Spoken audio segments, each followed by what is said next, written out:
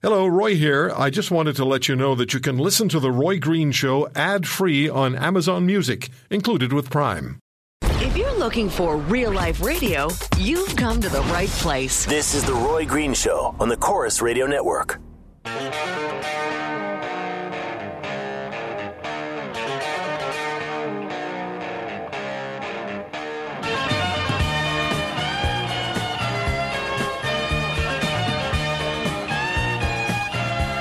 I can play that on my guitar.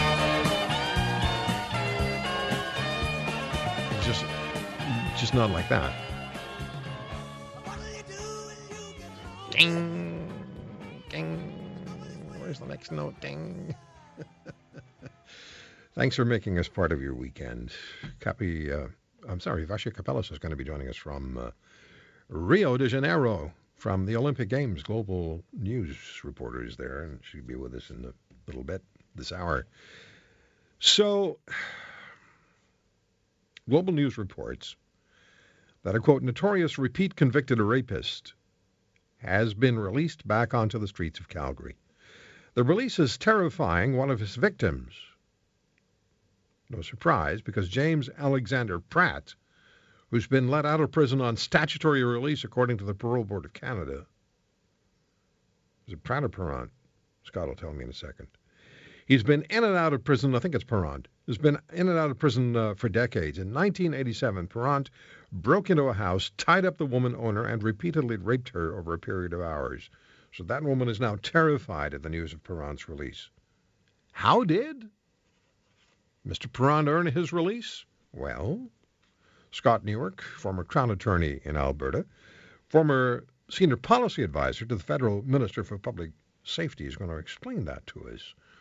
Scott, how did this gentleman obtain his release? Well, first of all, it is James Alexander Perrant, and I probably wouldn't describe him as a gentleman. Wow. It frankly angers me that we are still talking about cases like this. The Calgary police, who clearly are doing their job, issued a statement on Friday giving a public notice that this guy was about to be released into the community. And their ability to do that, Roy, is actually governed by a provincial statute, which essentially, says that if they have grounds to believe that somebody is being released and they pose a high risk to public safety, that they can make that kind of a public statement. But you have to wonder when you look at this, what the hell is going on if, the police are of the view that this is a guy who's a high risk, and yet we find out when we drill down a little bit that, in fact, he's been released early from a jail sentence. And as I started going into some of the media reporting on this, the first thing that caught my attention, it's as you noted, it's reported that he has been released on statutory release, which is the form of early release from a jail sentence that in Canadian law you presumptively are entitled to after the expiration of two-thirds of your sentence. We'll get back to that in a second. But when I saw this line in the story that said, the board, meaning the parole board, said his release is mandated by law given he has served two-thirds of his sentence. I want to be really, really clear about this, because if that is accurate, that that's what the board said, that is a flat-out lie. We've changed the laws in this country so that it is true that there is a presumptive early release at two-thirds of the sentence. That's in Section 127 of the Corrections and Conditional Release Act. But the law now also says there's an exception to that, and that the individual can be held for their full sentence if the parole board concludes that they pose a high risk of reoffending in a sexual or violent nature. That's in Section 129, subsection 2. Okay, those were all changes that came to the law, by the way, after innocent Canadians had been victimized, and the notion was, oh, well, gee whiz, there's nothing we can do about it. And so the laws ultimately got changed to create that exception. But guess what, folks? This is Canada, so there's an exception to the exception. And you know what? In our country, the parole board, although they, quite logically, have the power to deny this form of early release at two-thirds, they can only do it if Correctional Service of Canada, in effect, is called a referral. They refer the case for the board to make that decision. If Correctional Service of Canada doesn't refer the case, then they have to release him. Okay. Wait, hold on, Scott.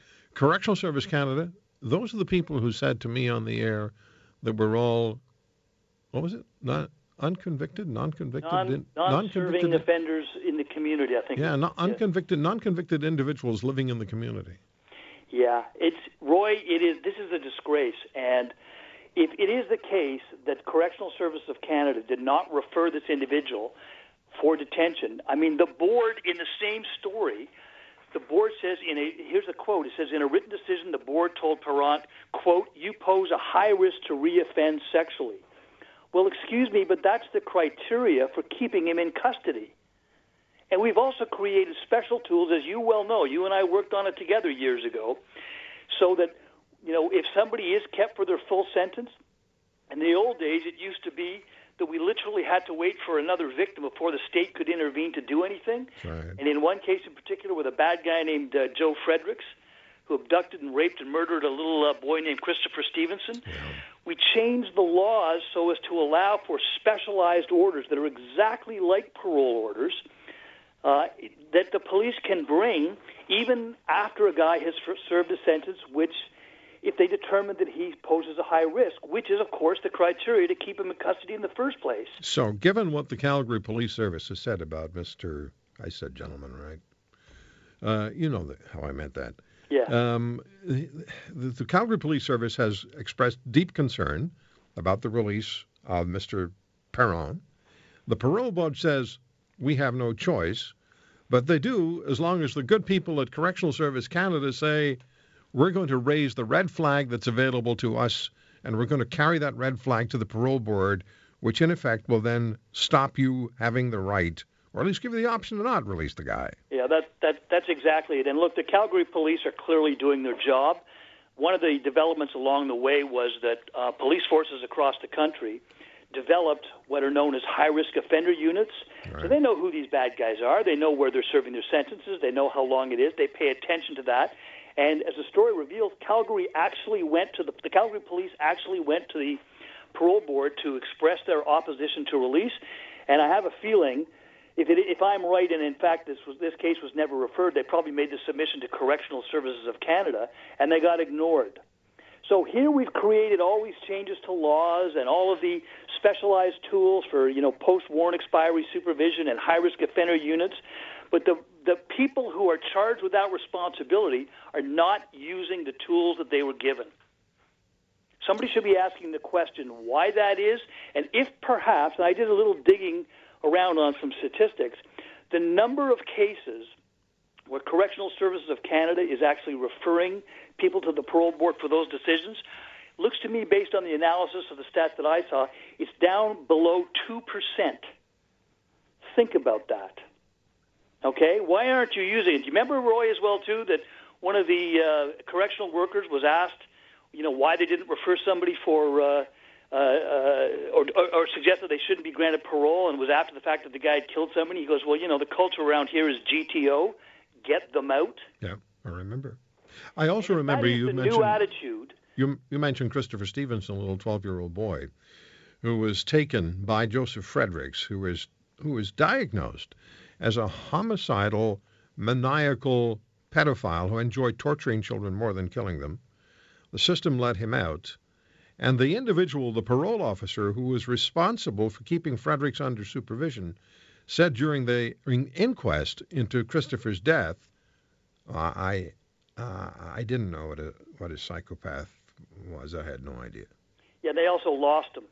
Oh, yeah, they did lose him. Exactly correct, sir. Yes, that's why we created the sex offender registry. We've actually made, so don't get me wrong, there's other things that we should be doing here, but we've actually made some changes, and it is beyond frustrating. Indeed, it's angering to see that the people who are on the public payroll are not using the tools that were given to them. And what worries, I'll tell you, Roy, what worries me as well about this, if you've been listening in the last little while, people, in our new federal government are going, oh, gee, the justice system, we have to try to make some changes, and there's too many people in jail. What's been happening is that we have been, in my opinion, been doing a better job of targeting the high-risk offenders, the people who commit crimes over and over again. All right. Those are the kinds of people who are ending up in custody and under supervision longer, and that is generally why I think crime has been going down. I have a very bad feeling that we are heading back to the days of the 90s where we had to go through all of these fights again. Yeah. And a case like this, and the bureaucrats, and you know them at least as well as I do, at Correctional Services of Canada, say, ooh, gee, this might make me look good if we have fewer people in custody. Exactly. And to hell with public safety. You've reminded us about this for 25, 30 years, and you've been the voice of seasoned and reasonable justice in this country, and you're responsible for so many of the changes, the necessary changes that were made. Scott Newark, thank you. Thanks. It would be nice if they were used. It would be, wouldn't it? I'll talk to you soon. Bye-bye. Scott Newark, former Crown Attorney and former Senior Policy Advisor to the Federal Public Safety Minister.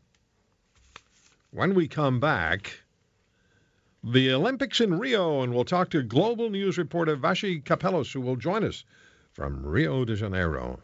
We'll come back in a minute.